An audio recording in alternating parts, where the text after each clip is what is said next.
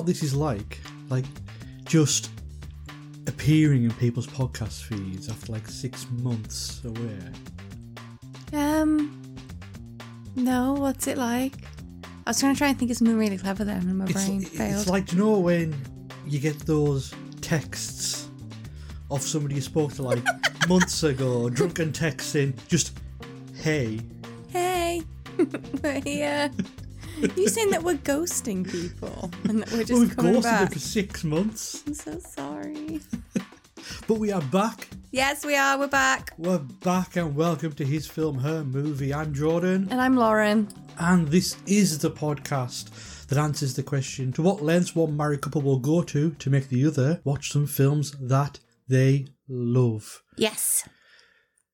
A lot's happened. Although we've took this 6 months break for no apparent reason.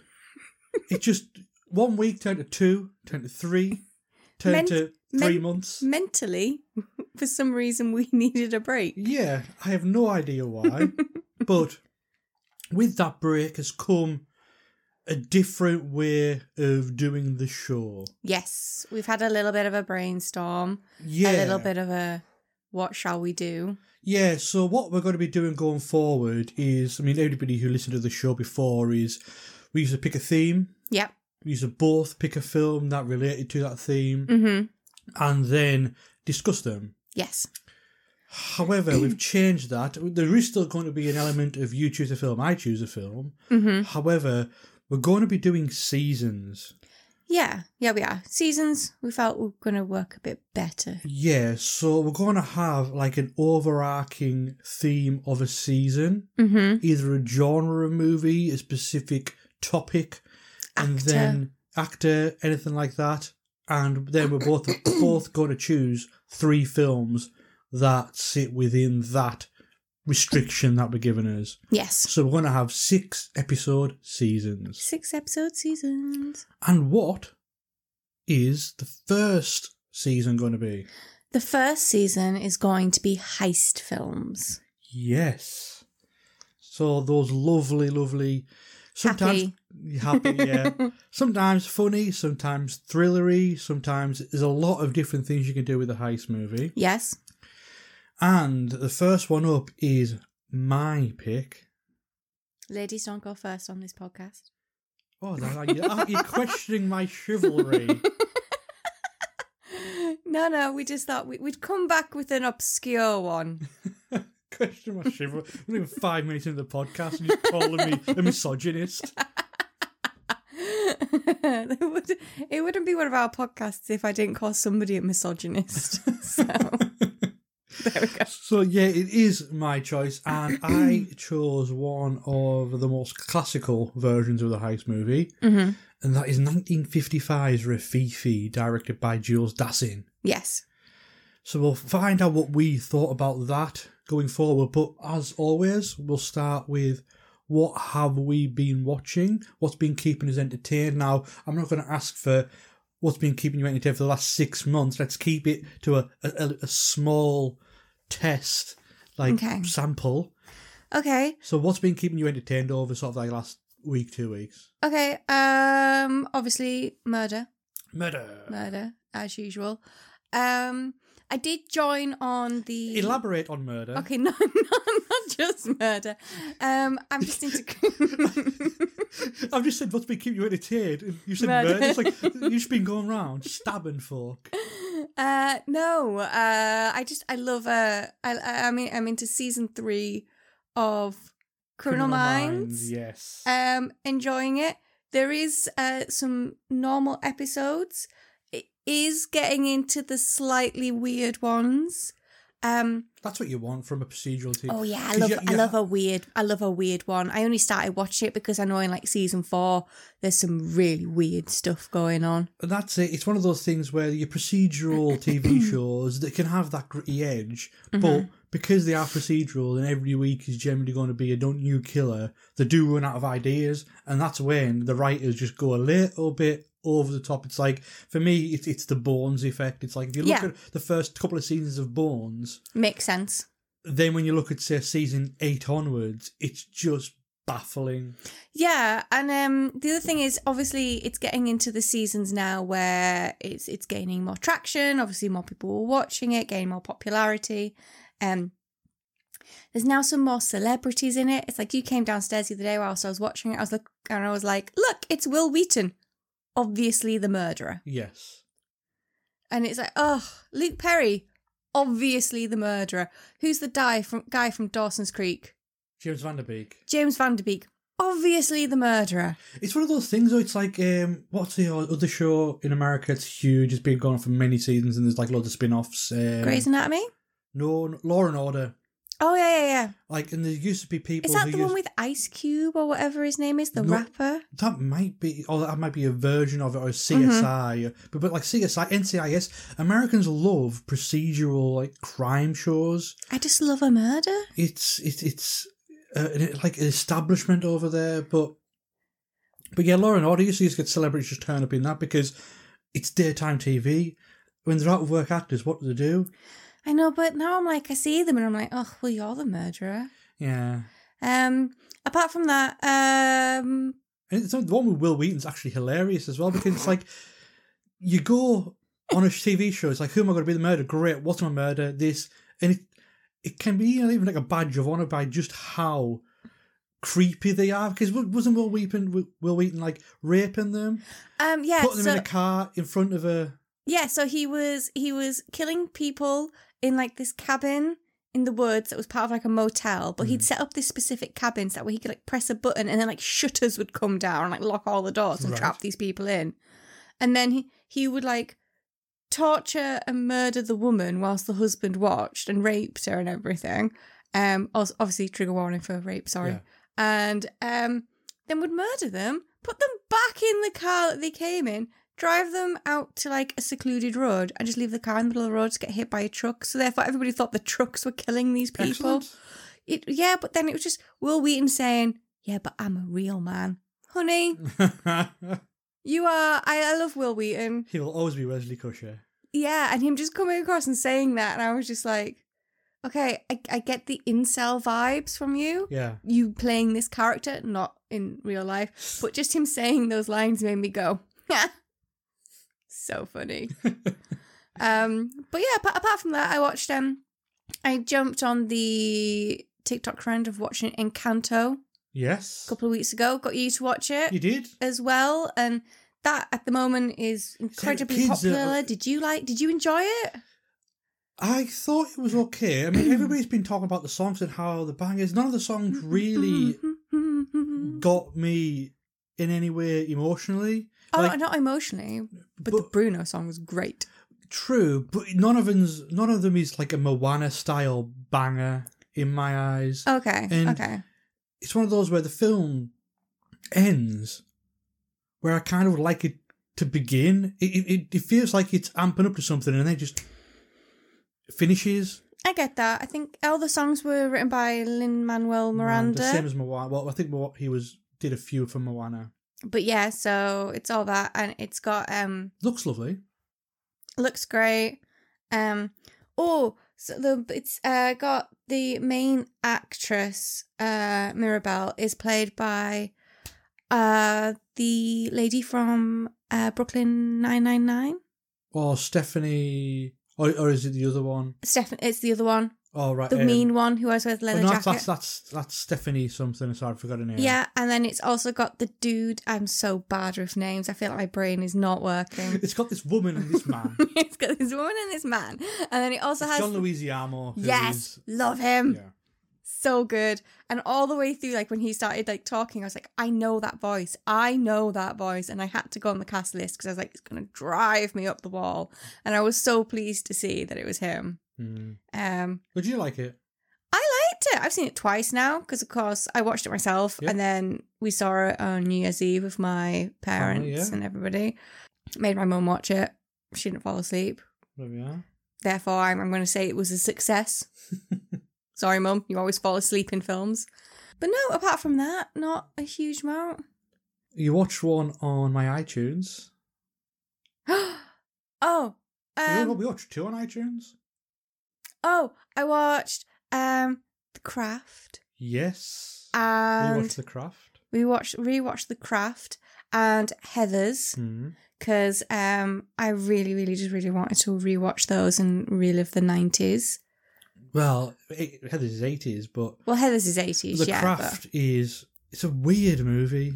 It's a great movie. No, I do enjoy it. It's just a very weird slice of that era, slice of the time of the fashion, the song choices, just the entire teenage vibe that's going on all there. Coming back. And it's...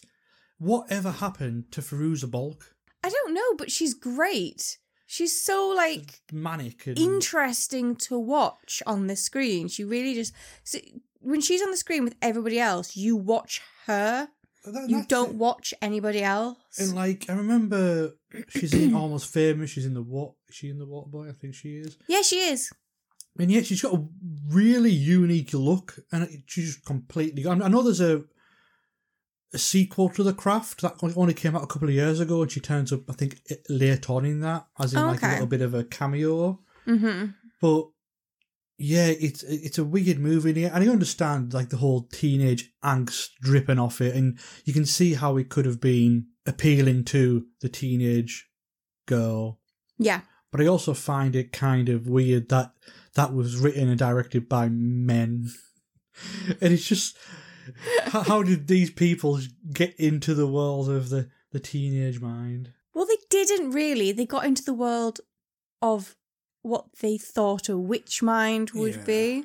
But yeah, I get what you mean. It is a little bit, that is a little bit weird. But no, it's something that I enjoy, and I just really wanted to watch The Heathers as well. Yeah. Again, because I watched it with you. We did it on the show. Really enjoyed it, and you went out one day, and I was like, "Oh, let's watch some old films." It's deliciously dark, is The Heathers. Love it. It's such a, again, weird little movie, and I love. I mean, Christian Slater is so over the top. He's great. Yeah, so conniving. I always think if I had to cosplay as anybody, I'd probably cosplay as like a Heather. Because it's so easy, but it's so iconic. Yeah, yeah. It's either that or like the Alicia Silverstone in Clueless with that yellow. Yeah, but I'm brunette. Cool. Doesn't work for me. So. Wigs. Yeah. But no, what about me? What have I been watching? I went to the cinema. You did? You've been a couple of times? I went to see the new Scream. Mm-hmm. I'm a big fan of the Scream franchise. I enjoy what it does in the sense of it goes away long enough that sometimes the genres have changed. Yeah. So therefore it's commenting on different things. For example, the first Scream is all about the slasher films of the 80s and how those films worked and the structure and the rules within them. Mm-hmm. And even though I think those rules were unconscious at the time, for example, don't have sex, don't say I'm going to be right back, etc., etc. Yeah. They just became a trope. Scream 2 is about sequels. It's what you do with the sequels to go bigger. You have to go. And that came right after Scream 1. Like, there was only a year between those two. They actually started shooting it. I think before, really, the Scream 1 even came out, they were that confident of it being a hit. That's quite good, though, that they was that confident of it being a hit. And Scream 3 is probably the weakest of them all, in my eyes. It gets a little bit too silly. Scream 4, I like a lot. It's coming on like found footage movies and how horror's going in a different direction. Mm-hmm. And then this one is, well, it is a legacy sequel or requel or whatever you want to call it. And it comments on that, saying how it works and who the killer's going to be and whatever. But I enjoyed it as well. I mean, it's not quite as good as 4 for me, but the thing about the Scream movies is they never forget to be fun. They never forget to be entertaining. I mean, it's not very scary, this one, but... Is there any, like, jump scares and there's that a couple of jump thing? scares, but there's a sequence in the film, actually, it's about a 90-second sequence where it's teeing up jump scares, but the jump scares don't happen. So they're filmed, like, for example, you've got the old, like, you open up a cupboard to get something out, you close the cupboard, somebody's there, rah. Where it does that for a good, like, there's maybe 5 or 6 different places where you would think a jump scare would happen. Mm-hmm. It doesn't, and it happens somewhere else. So therefore, it's trying to catch you off guard. Okay. Some of the cast return. You've got David Arquette. You've got Courtney Cox. Mm-hmm. Or what looks like Courtney Cox, unfortunately. Oh, really? And you got Nev Campbell coming back. I Yeah. enjoyed that. But I actually quite enjoyed the new cast. They were all decent. Will this be a case of the next one, if they do another one, do you think it'll just be the new cast? They've maybe introduced them in this one with some of the older, and then they'll move on to just being the new. You'd think so, if there is a new one. Mm-hmm. But it's hard to have a screen film without Sidney Prescott, I find. Yeah. Having Nev Campbell as that thing. But it's like also, we watched Craft, we watched Scream. Those two films came out in the same year. And it's just strange to see the two different levels of performance by Nev Campbell. Because she's brilliant in both. What else have I watched? That's the big question. You went to Glasgow. I did go to Glasgow. We might as well talk about that. Yeah, I went to Glasgow to see a 35mm print of Licorice Pizza, Paul Thomas Anderson's new movie. And not only was that an experience, I haven't seen anything actually projected on celluloid in a decade. Mm-hmm. And it is surprising just how much it affects your experience, how much it affects the visuals of the movie. Mm-hmm. The film was shot on 35 as well, so therefore you've got that nostalgic tint, that nostalgic glow through it all. It's set in the 70s, but the film I absolutely adored. Because I know that you were so keen Yeah. to go and see this film. Like, you discussed it when we went down to London last year, and you were just like, oh, I need to see this film, I need to see this film. And there's nowhere near us. Well, there was nowhere near us actually showing it, no, so I thought... So I was so happy that you found a screening in Glasgow, because I thought, oh my God, if he doesn't find a screening... Well, Paul Thomas Anderson is one of probably the best living filmmakers, best living American filmmakers, but going back to the love letter, sort of nostalgic fueled movies, and even though this is very different than Boogie Nights, it's a vibe film. It's got a textured feel going throughout it. Like you feel like, I mean, I could live in that world the film is just over 2 hours, but I could live in that world for like 3 and a bit, 4 hours. Yeah. I just wanted to see what was going on in these kids' lives, because you've got it's like the friendship and weirdly blossoming romance between a 15-year-old boy and a 25-year-old woman. Yeah. That is itself very... Weird. Yeah, complicated and slightly off-putting. Mm-hmm. But other than that, it's structured in these weird vignettes throughout like a long summer. Mm-hmm. And one of the final vignettes is including Bradley Cooper as John Peters, and it's quite frankly, you don't get film better than that. It is both hilarious and shocking. It's what the film is doing about nostalgia. What I think is its interesting point is it's presented as this glorious looking at the past. Isn't that so nice? Isn't life simpler back then? Well, and you know, when you do look back in those rose tinted glasses, but there's things that are just scattered across. Like you've got, I actually forget the guy's name. I think it's John Michael Higgins. You'll know him if you see him. Mm-hmm.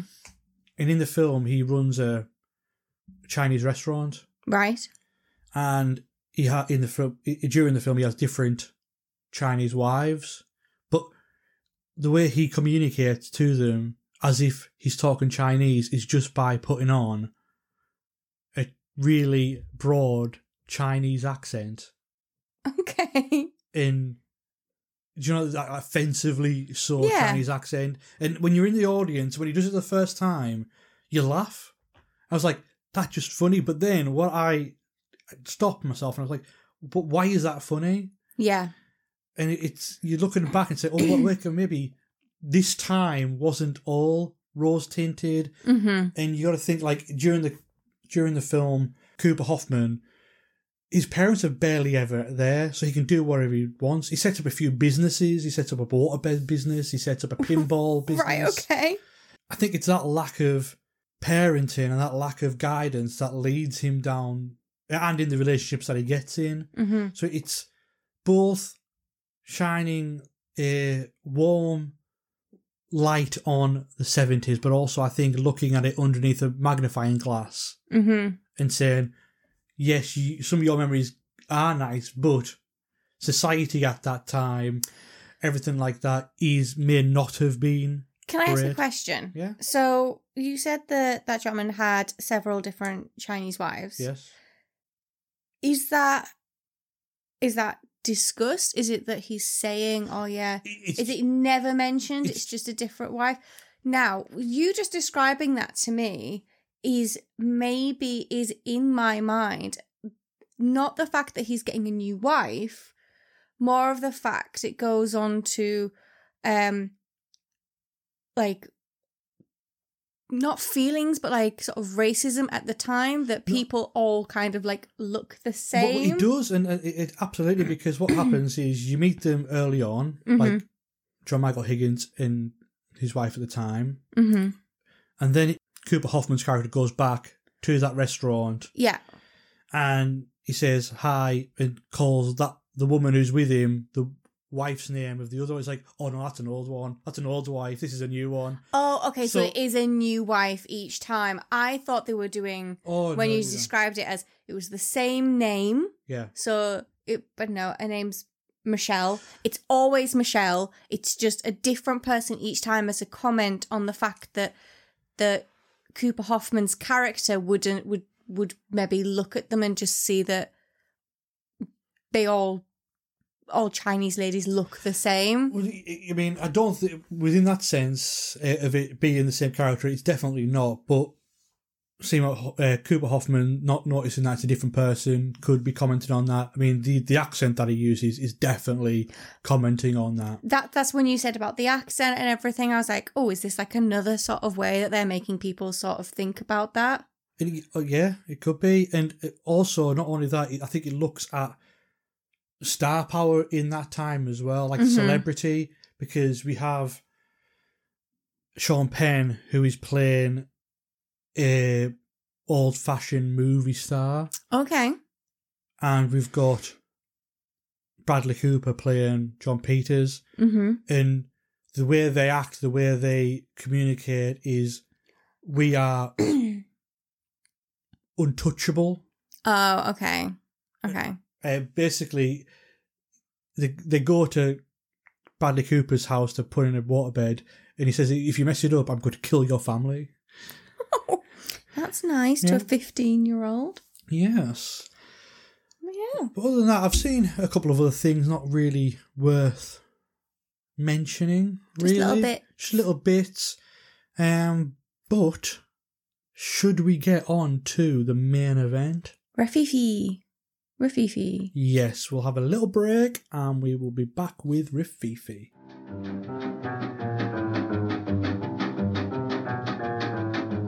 Mon homme est un type à la cool. Toute la sainte journée il se les roule. Il a beaucoup de philosophie mais il aime trop la rififi. À peine un os gamme fait du gringue. Qu'il pose la main sur son flingue, redresse son galure et vas-y pour un petit coup de rififi. Je voudrais m'en mêler, mais du doigt, il me montre la porte et me dit tire-toi. Et quand il revient sans rien dire avec son méchant petit sourire, à mon tour ça ne fait pas un pli, je suis bonne pour le rififi. So, Rififi, directed by Jules Dassin. Yeah. You've got Tony LeStefano, who is a criminal who's just came out of prison. A gambler, meets a friend who says it basically as a favour for not ratting him out, because if he did so, he probably would have ended up in prison. So he's did the time. He'll cut him in on a robbery that they're going to do with a jewellery store. Yes. And then they plan this crime and execute it. Pretty simple story. Mm-hmm. A really simple story. And the actual story behind Rififi is actually quite interesting because, although it's a French film, yeah, Jules Dassin is actually American. Oh, okay. And when he made it, he didn't even really have a full grasp on the language. At the time, he was actually exiled from Hollywood. Why? Well, because he was named as a one-time member of the Communist Party. Is that sort of time? By one of the original Hollywood 10. Right. So during that communist witch hunt of Joe McCarthyism and the House Committee of Un-American Activities, I think it was Edward Dmytryk who actually named him as a thing, so he couldn't work in Hollywood anymore. Okay. So he went to the UK, tried to work there, couldn't, because obviously the UK film industry wanted their films to be released in America. Yep. So therefore, if his name was attached to it, it wouldn't happen. So he went around some European countries, came back, and in France, he got the opportunity to adapt a pulpy French crime novel. Okay. And this is, 5 years had passed this, and this is what ended up being Rififi. And yeah, the novel itself was written by a guy called Auguste de Breton, and Dassin was questioning whether to do it or not because the novel wasn't really that well regarded, and he had to do quite a lot of changing of the source material because there was a lot of underworld lingo, jargon. However, it seems that Breton, the actual novelist, created all this language himself, so it was, to another audience, was completely just complete nonsense. Nonsense. Okay, yeah. And it also involved necrophilia. So in 1950s cinema, even in French cinema, you can't really put that on film. And you can tell straight away from the film that Dassin comes from the film noir era of Hollywood. Like that opening scene where we get to meet when we get to meet Tony, sitting around a card game, cigarette smoke everywhere, the harsh light from the lamp above, the costumes. It's very hard-boiled detective, like you expect some sort of voiceover to start where he's talking about, I don't know, broads and dames and things like that. Yeah. And what we actually do end up getting from Tony is this desperation. This depressed figure, this ice-cold, emotionless, and that grey level of masculinity of what can be considered masculine at the time. I mean, we'll get on to sort of what makes him want to do the heist in the place, because he originally turns it down. And yeah, he's not instantly likable. No, he's not at all. To be honest, he's not really that. He does one good thing. Well, yeah, exactly. And I think that is, it's not painting crime in a Hollywood light. It's not. No. It's not glamorizing it. It's showing what it is. It's not glamorous in any way at all. Again, you hadn't seen this.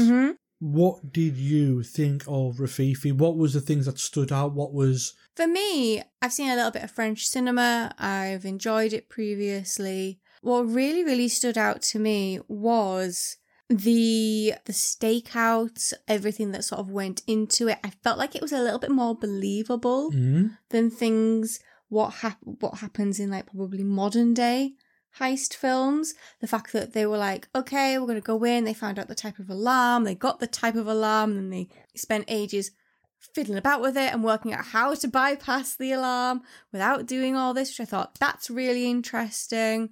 The timings of obviously the policeman going around, and then when they go to break in, they obviously do it from the apartment above. Which I didn't time it, but I'm saying there was maybe about half an hour. 32 minutes. Half an hour. Just no talking. No talking, which I thought was, I think that's very brave to do in a film. Absolutely. Especially, I find a film where everything is very practical. There is no special effects. There isn't anything. There isn't like amazing scenery or animals or something beautiful for you to look at. It's literally four men gently pulling up a floor and breaking through the floor to the ceiling to the shop below. which I thought was very brave and very interesting to watch. And the thing that I really, really loved was the fact that they used an umbrella Yes. to catch any of the Debris. I was like, how are they going to do this? And you were like, what? And I was like, oh, it's an umbrella. And That is that's such a good idea. It's about an hour where they're planning this heist and Yeah. then executing it. And it is the most famous part of this movie. I mean, especially that heist, that 32 minutes Yeah. of no talking, using only diegetic sound. And that decision by Dassin to do that is what creates the tension in that place and in that time. Yeah. And I have a thing for heist movies. And one of the things, I mean, one of the reasons why this is the first season of this new format that we're doing, because it's a very formulaic structure. Yeah. And I think it was, and don't quote me on this, but in John Huston's The Asphalt Jungle, 1950 film, I think it was the first one that went down the angle of there's a crime, get the team together, plan the crime, do the crime, and then that formula that we do get throughout most heist movies nowadays. And what's interesting me doing this, and especially this one as the first one, I think it's a good place to start, is it's going to be interesting to see how films not only play around with that structure, but how they feel differently, because even though a film can have the same structure, they can feel completely different. Yeah. And that's what I'm looking forward to. But you've talked about it there, is why I think Rififi is a good place to start, and why I chose it is that it's the precision of this movie. Yeah, it puts you in that room. Yeah. It makes you feel the tension. You can see, oh, look, we know they've got to have stuff done by this time, and it's getting closer and closer and closer to this time. They can't just leave because there's a great big gaping hole in the ceiling. It's very obvious. It's either you get it done, you get in, you get out, or you get caught. There's no other way about it. You can't just abandon the plan halfway through. Yeah. I also loved one of the guys when they snuck in was wearing like little ballet slippers. I thought that was just so goddamn cute. Claude, I think his name was in the movie. The one who didn't speak any. Well, he's the Italian. Yes. Now that is actually Jules Dassin. Oh, okay. So, like, Rififi didn't have any budget. It was a really low budget movie. And that's why there's no stars in it, even for France. And there was actually somebody who meant to be playing, César. César. Oh, yes, that was the gentleman's name, yeah. Who was meant to be playing that, and he dropped out very late on. So that's why Joseph Santos had to jump in. You would have already known it and everything. And then it's not only the precision of the filmmaking, but the precision of the crime. It is them planning that out. It's the methodical nature of it all that I really like. And like the montage of, you mentioned the alarm, it's them seeing what triggers the alarm, trying to fix it, not working, doing these different things to try and get around it. And what that is doing, not only is it entertaining to watch, but it's putting the stakes higher. Yeah. And saying, right, okay, once we get to the sequence of the heist, we know how loud they can be. Yes, and we know how quickly and how sensitive they were, because it was set off by vibrations, by cutting the power, by doing all kinds of different things. The only thing I kind of put down was there was really no reason for any of them to do this heist. Other than money. Yeah, but like none of them were horrifically bad off. They all had a roof over their heads. And it's just like, sometimes you'll watch a heist film, like, there'll always be somebody who's like, I'm so desperate for money, I desperately need this to save my sick child or something, which is fair enough, but all of them were, oh, this'll be a bit of a lark, let's go. Well, that's it. I think you're just looking into the fact that a criminal's a criminal. Yeah. In a way, at that time. There was nothing for you to be like, oh, I really want him to get the money so that way he can live a better life, or he could do this, or he could do this, which you quite often find there's always a little bit of a sob story or somebody to root for. None of the characters, whilst they were doing that heist, were people that you would root for, because it's like they're just criminals at that point. And you generally get the people doing the heist are normally either anti-heroes or they're stealing from someone who is doesn't deserve it the anyways. nastier person Yeah. is a villain.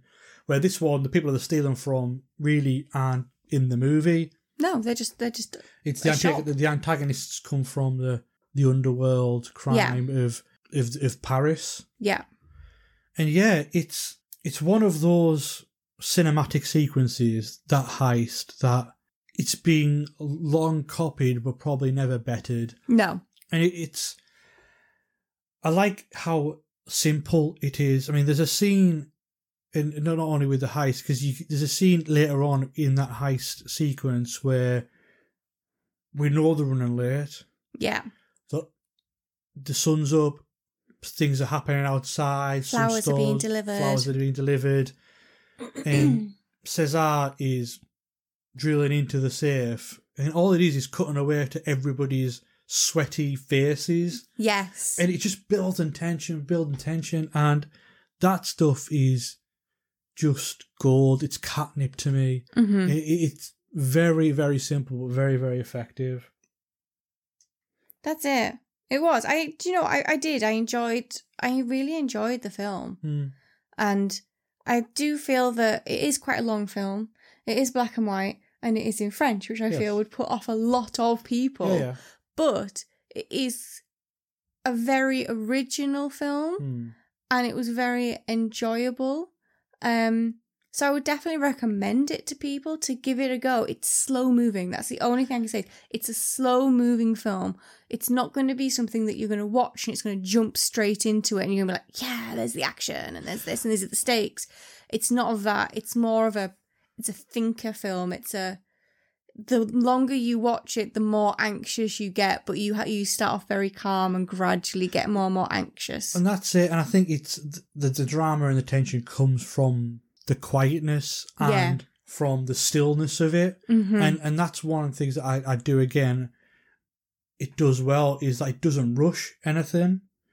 And especially when other heist or crime movies, what they would do is the heist is actually a small part of the movie. Yes. It's the foot chase, the car chase that's after the heist. That is where the drama comes in, where the action comes in. Mm-hmm. Whereas that part of this movie is very small. There is something that happens when they actually do get out of the jewelry store. Yeah. But it's pretty much solved very, very quickly. Oh, God, yeah, it's very quick. And I also like, and again, this is of the time, obviously, but I like the analogue of it all. Mm-hmm. The fact that they have this alarm, and that's probably the state-of-the-art vibration sound alarms that is at the time, whereas what you normally get now in heist movies is computer systems and software that probably doesn't exist yet, and it's designed. You have to go through the vents and lasers and smoke and I think it's designed to actually more hinder the characters than the characters having to try and figure out the way around it. Yes. So therefore, it's engineered to be what it is, whereas this felt very real. Yeah, it did. For the time, but yeah, and the way they fixed it was a very practical, easy option. Which again would be, you don't have to be a grand scientist or a computer whiz or a genius or anything to be able to fix this. You literally just have to know how to dampen something. Absolutely. And I think, the IMDb description, the synopsis for this is very short. It's four men plan a technically perfect crime, but the human element intervenes. Yes. And that's what, again, it's how long they spend planning, how long the heist takes, and so we're kind of nearly there, even like in real time. Mm-hmm, mm-hmm. And we see how much effort goes into it. And then it all falls apart. Because somebody can't kick somebody who wants to show off to a woman. Gives an expensive ring to a woman. And it's a house of cards. And it's a brilliant dichotomy of it all. It's how you can build something so perfectly, but humans aren't perfect. Yes, I think that's a really good way of saying it. And also, regarding the heist, I mean, we've talked about the heist sequence a lot, but that's the centerpiece of the movie. It's what it's most famous about. And the actual composer of the movie who did the music, when Dassin said that he was going to have no music within this scene, he was like, "Well, I'm going to write you some music just because you're going to want to use it, because it won't work." And I'm just trying to imagine that scene with music, because I don't think it would even be as memorable at all as that.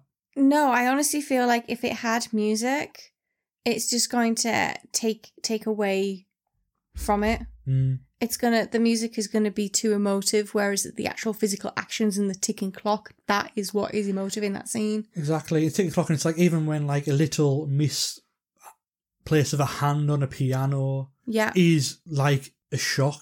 Yeah. And it just gets you up on your seat. But no, I mean, I'm a huge fan of Rififi. It is one of the quintessential heist movies.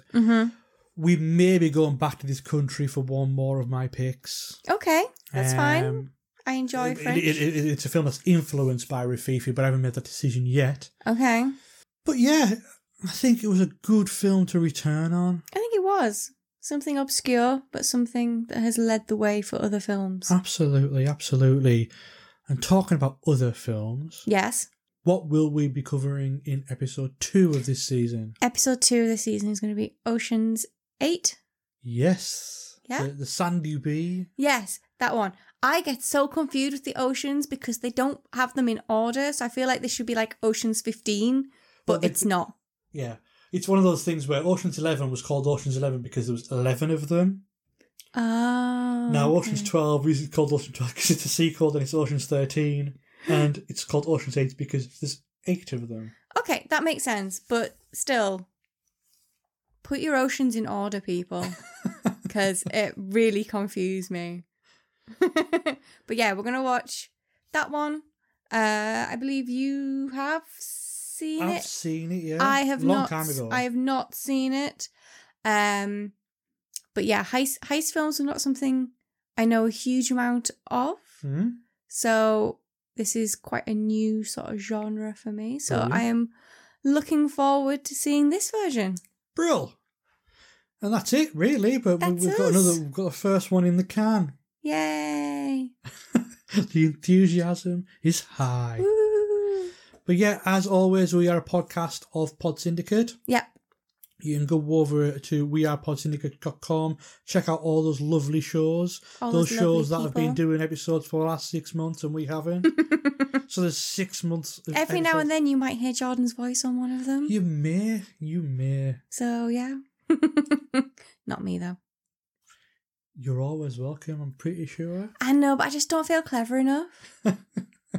I don't feel clever enough, and then I just feel like it might end up just being like the 5 of us just talking utter rubbish. That's what it is anyhow. I know, but like I don't want to completely derail Film Bastards with me going, have you seen this video on YouTube? Because I have. Because that'll be what it is.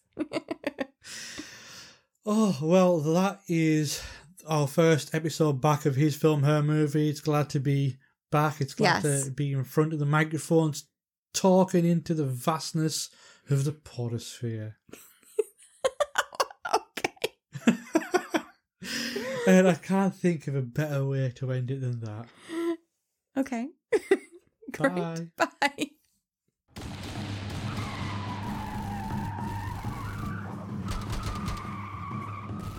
This podcast is part of the Pod Syndicate family. For more criminally compelling shows, articles, and conversations, head to wearepodsyndicate.com.